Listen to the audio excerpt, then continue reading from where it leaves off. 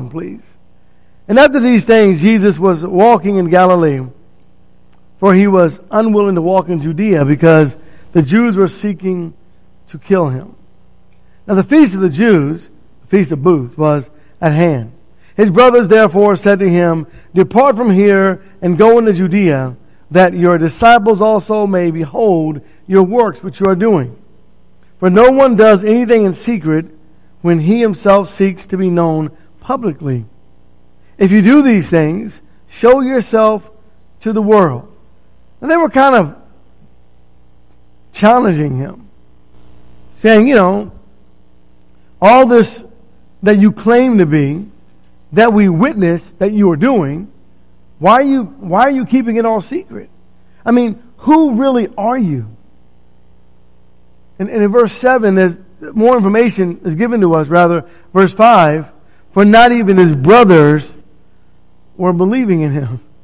Now imagine they grew up with him, right? You know what it's like being around your relatives and they go, "Oh, you know Tony." And then and we talk about each other and your relatives know who you are.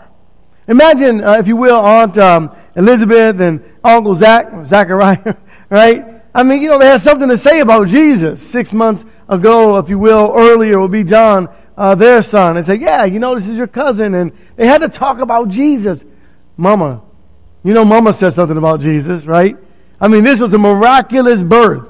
And so Mama told those boys and that girl or girls that there's something you need to know about Jesus.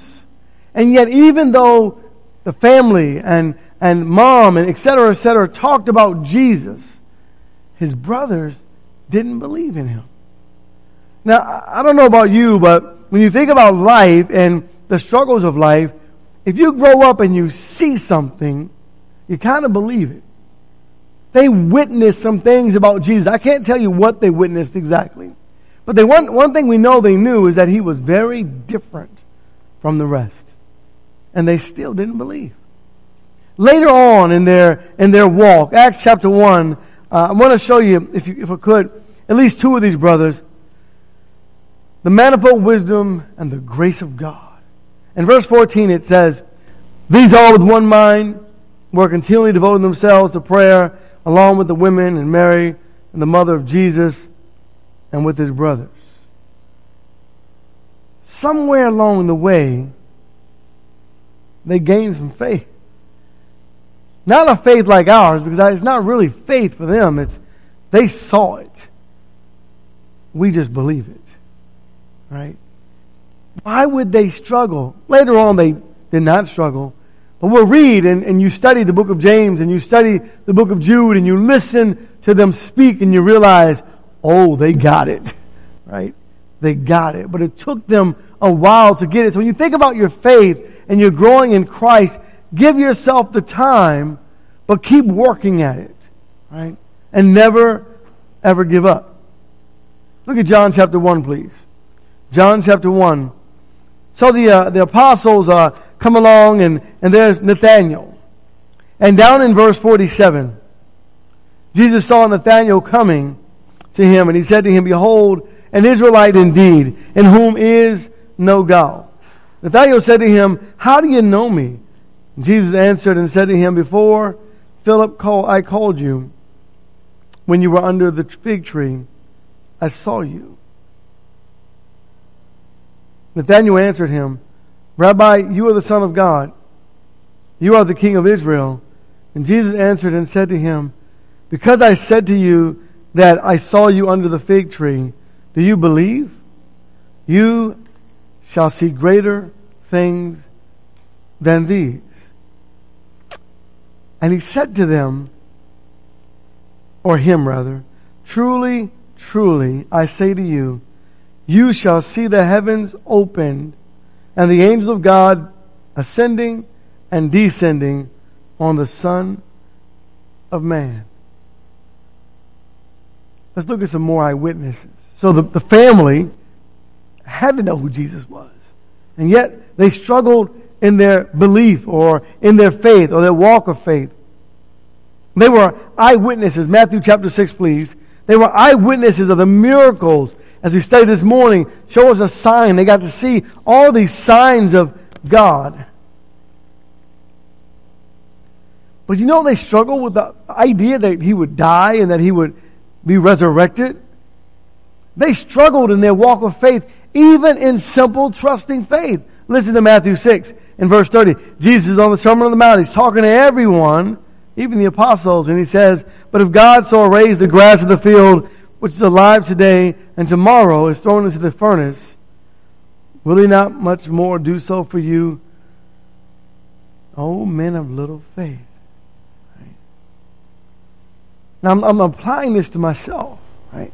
Here I am in my office, and I'm studying this, and I'm wondering, all right, preacher, your faith has to grow. Even more than it's grown before. Matthew chapter 14. He's talking to the apostles, and now they've heard many things, and they've seen many things, and supposedly they're growing in their faith. And then Jesus walks on water. Now that should be enough, right? When is enough ever enough, though? So Matthew chapter 14, he's walking on water, verse 26. "And when the disciples saw him walking on the sea, they were frightened, saying, 'It is a ghost.' And they cried out for fear. But immediately Jesus spoke to them, saying, 'Take courage, it is I, do not be afraid.' And Peter said to him, 'Lord, if it is you,'" well, he just said it was him. Right? You see the faith thing? He just told you who he was. Peter says, "Lord, if it is you, command me to come to you on the water." And he said, "Come."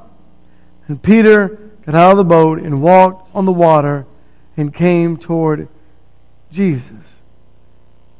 But then something happened. He took his eyes off of Jesus. And maybe that's what gets me. Maybe that's what gets you. We're living life and we're doing well, and we begin to struggle the minute we take our eyes off of Jesus. Because the next verse, 30, says, "But seeing the wind," wasn't the wind behind Jesus? Right? It was all over the place. He was on the ocean, or on the sea rather.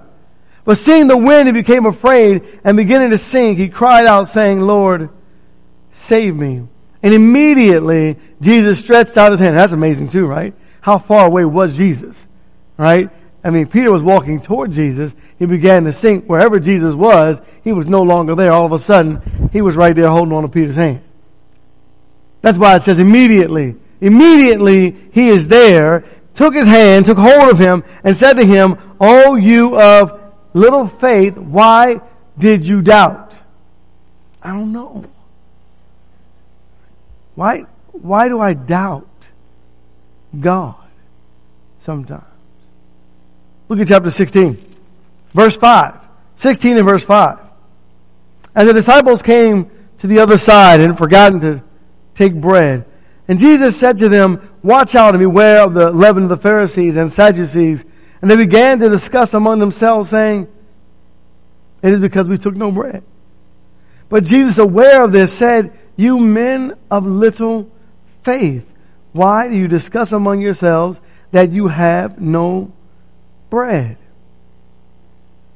Do you not yet understand or remember the 5 loaves of the 5,000 and how many baskets you took up?'" Oh yeah, that's right. We did do that. How do you forget something like that? They're human. They're just like us. We get our minds off of Jesus and we start thinking about life as it goes on, and we just forget and we move on, and then a trial comes and we forget, and then we go, "Oh yeah, remember, I can pray about this." Right? Because our faith sometimes isn't even simple trusting faith. It just dwindles.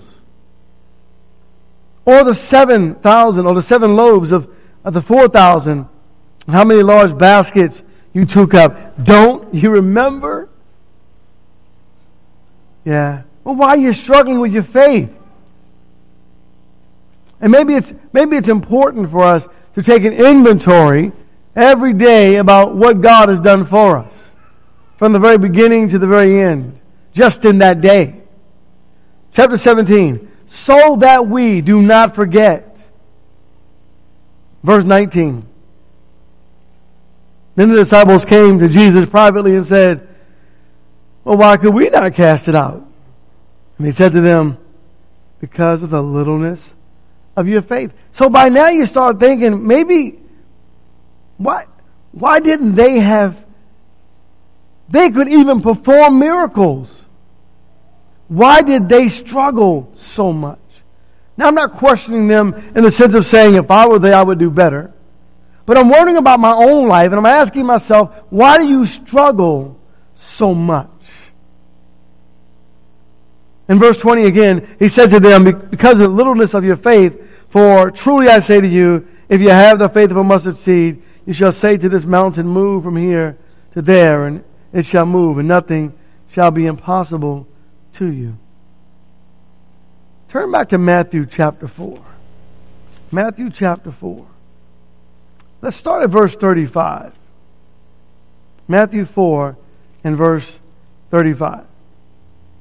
Ooh, I'm in the wrong place, aren't I?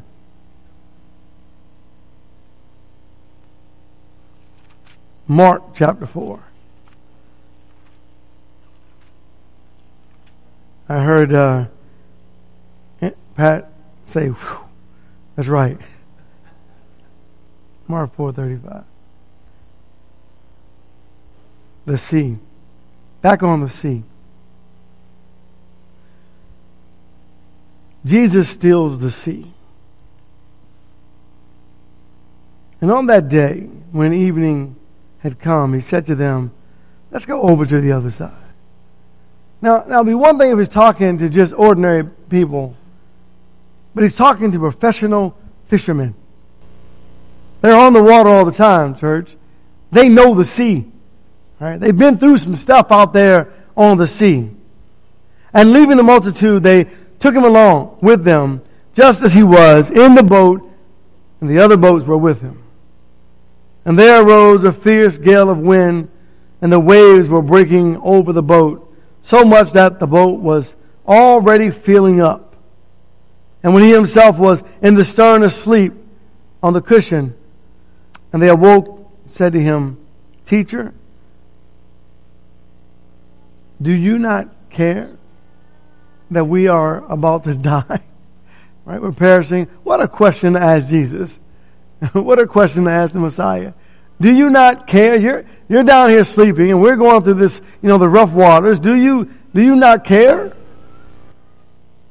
And being aroused, he rebuked the wind and said to the sea, hush, be still. And the wind died down and it became perfectly calm. That's not even a wow moment. That's a I believe moment. And he said to them, why are you so timid?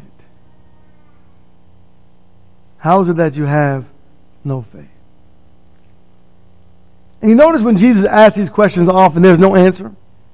They just sit there like, it's the same thing he's asking us. Of all the things that God has done for you in your life, and all the times that God has rescued you and blessed you and saved you and comforted you, all the things that God has done for you, that you could stand back and say, I know that was God. Thank you, God. Why do you forget those moments in your walk of faith? Why do I forget those moments in my walk of faith? Aren't you thankful that God is patient with us? And that God was patient with them and moved them along instead of being fed up and so frustrated with them saying, what am I going to do? What can I do to make you believe? He just kept walking them along patiently and gently. He brought them along. And you know what's amazing about these men and what I love the most about reading the littleness of their faith? It's encouraging to me. Because these men became the great pillars of faith. These are the men who rose up. These are the men and women who rose up, and when the question was asked, do you want to live for Jesus or die today?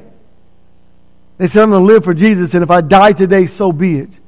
These men and women, they became the great pillars of faith. They became our faith giants, if you will, and God worked with them all the way. So when I read about the littleness of faith, I'm encouraged. I'm encouraged because I know that God is still working with me every day, and God is patient, and God is bringing me along. God is bringing you along. Look at John chapter 6, please. He's bringing you along in this simple act of trusting faith, just being encouraged every day, whatever you get from here, from your brethren or from the word or whatever you gain throughout your day, try to remember it. Write it down. Don't forget it. Recite it in your prayers.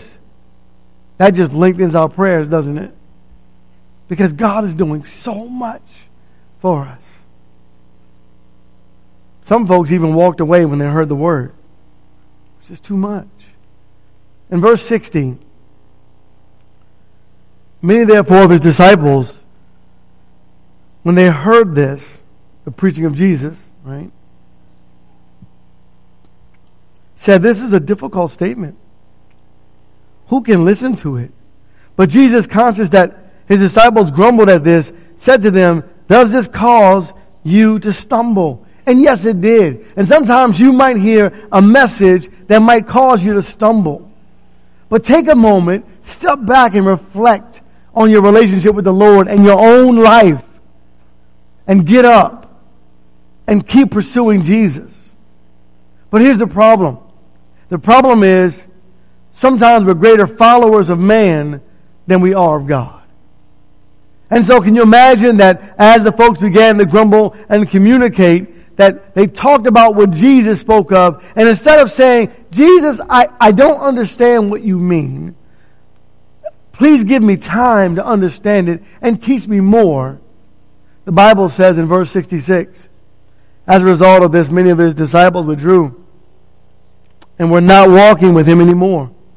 And Jesus therefore said to the 12, you do not want to go away also, do you? And Simon Peter answered him, Lord, to whom shall we go? You have the words of eternal life. Sometimes I know that we look around and we see a really large crowd and then we see a smaller crowd, and then we see a huge crowd. We wonder, where'd everyone go? Instead of looking around, church, let's keep looking up. Right? We just got to look up. Peter said, we believe, verse 69, and we have believed and have come to know that you are the Holy One of God. And even though people around us may not be able to receive the message or struggling in their faith and they may walk away, instead of looking around, just keep looking up. Because that's where God is. And that's where we're supposed to have our faith. In Mark chapter 14, I want to begin over at verse 43. Mark 14 in verse 43. Imagine being here for just a moment. Jesus has left the Garden of Gethsemane. He's been strengthened by the Holy Spirit. He's been strengthened by God. And you're watching this. And you see the Messiah in distress. And you really don't know what's going to happen. Although you heard Jesus say it time and time again. He's told them what's about to happen. But over in verse 43, and immediately, while he was still speaking, Judas, one of the 12, came up, accompanied by a multitude with swords and clubs from the chief priests and the scribes and the elders. Now he who was betraying him had given them a signal, saying, whomever I shall kiss, he is the one. Seize him and lead him away under guard. And after coming, he immediately went to him, saying, Rabbi, and kissed him. And they laid hands on him and seized him. But a certain one of those who stood by drew his sword, struck the slave of the high priest, and cut off his ear. And Jesus answered and said to him, have you come out with me with swords and clubs to arrest me as against a robber? Every day I was with you in the temple teaching. You did not seize me. But this has happened that the scripture might be fulfilled. And then the Bible says they all left him. So you walked with Jesus, and your faith has grown. And Judas shocks you. And they arrest Jesus. Peter cuts off Malchus's ear. Jesus puts it back on. And yet still, verse 50 says, and they all left him and fled. And how intense was this moment? You know, you think about the situation and you go, well, how intense was this moment? It had to be so intense that there was fear in their hearts. The very things that Jesus has taught them not to do. Do not be afraid of man who can kill your body but is unable to kill your soul. Rather, I tell you whom to fear. Fear him who can kill both body and soul in hell. Matthew 10:28. And yet there were still the real human beings. They were afraid. They were terrified. They left their faith for just a moment. They didn't have enough faith for just a moment. And they all left Jesus. It was a very intense moment. A very intense hour. Verse 51. And a certain young man was following him, wearing nothing but a linen sheet over his naked body. And they seized him, but he left his linen sheet behind and escaped naked. I mean, I think the Bible's trying to show you how intense this scene was. These men came out to kill. And they didn't have enough faith to stay with Jesus. Life gets hard. And when you look back at life, sometimes maybe there are some trials in your life that were hard, and you're still kicking yourself because of the way you handled them. God brought you through it, and you're saying, I wish I had more faith. Just put that in your memory bank and hold on to that trial and that time when you can say, I know God was with me. And even though you find that sometimes you have littleness of faith, you just keep on keeping on with Jesus. You just keep on walking for the Lord. You see, God worked with these men. Turn please to Luke chapter 17. He worked with these men, even knowing that they would have littleness of faith. Knowing that one day, at some point and some time, that faith is going to grow. And that's us. In Luke 17, verse 3, be on your guard. If your brother sins, rebuke him. And if he repents, forgive him. I can do that, Jesus. Pat yourself on the back. I got that. Forgiveness, no problem. All right, no sweat. And Jesus says, oh, I'm not finished yet. Oh, sorry. Go ahead, Lord. Didn't mean to interrupt you. And if he sins against you 7 times a day and returns to you 7 times saying, I repent, forgive him. 7 times a day, Lord? In the same day? Yeah. Wait, the same brother? Mm-hmm. The same sin? Yeah. Verse 5. And the apostle said, Lord, increase our faith. You know, if I've got to have that much forgiveness, I'm going to need more faith. Right? That sounds about human, doesn't it? It sounds human. That's what we are, church. That's who we are. And in verse 6 it says, the Lord said to him, if you have had faith like a mustard seed, here it goes again. Another way being stated to us. You would say to this mulberry tree, be uprooted and be planted in the sea, and it will obey you. I mean, can you just have a little bit of faith? Let's close in John chapter 20. God is patiently working with his children all along the way, every single day. Thank you, God.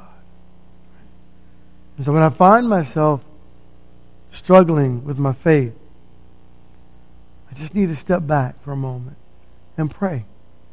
And during that prayer, make that a prayer of thanksgiving.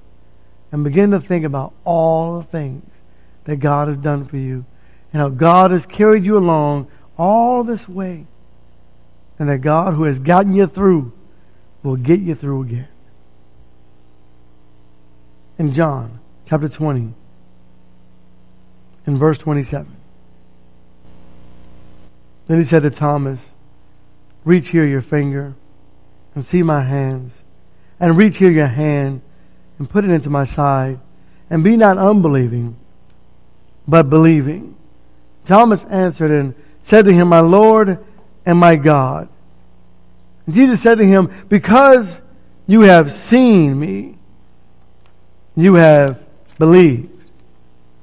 Blessed are they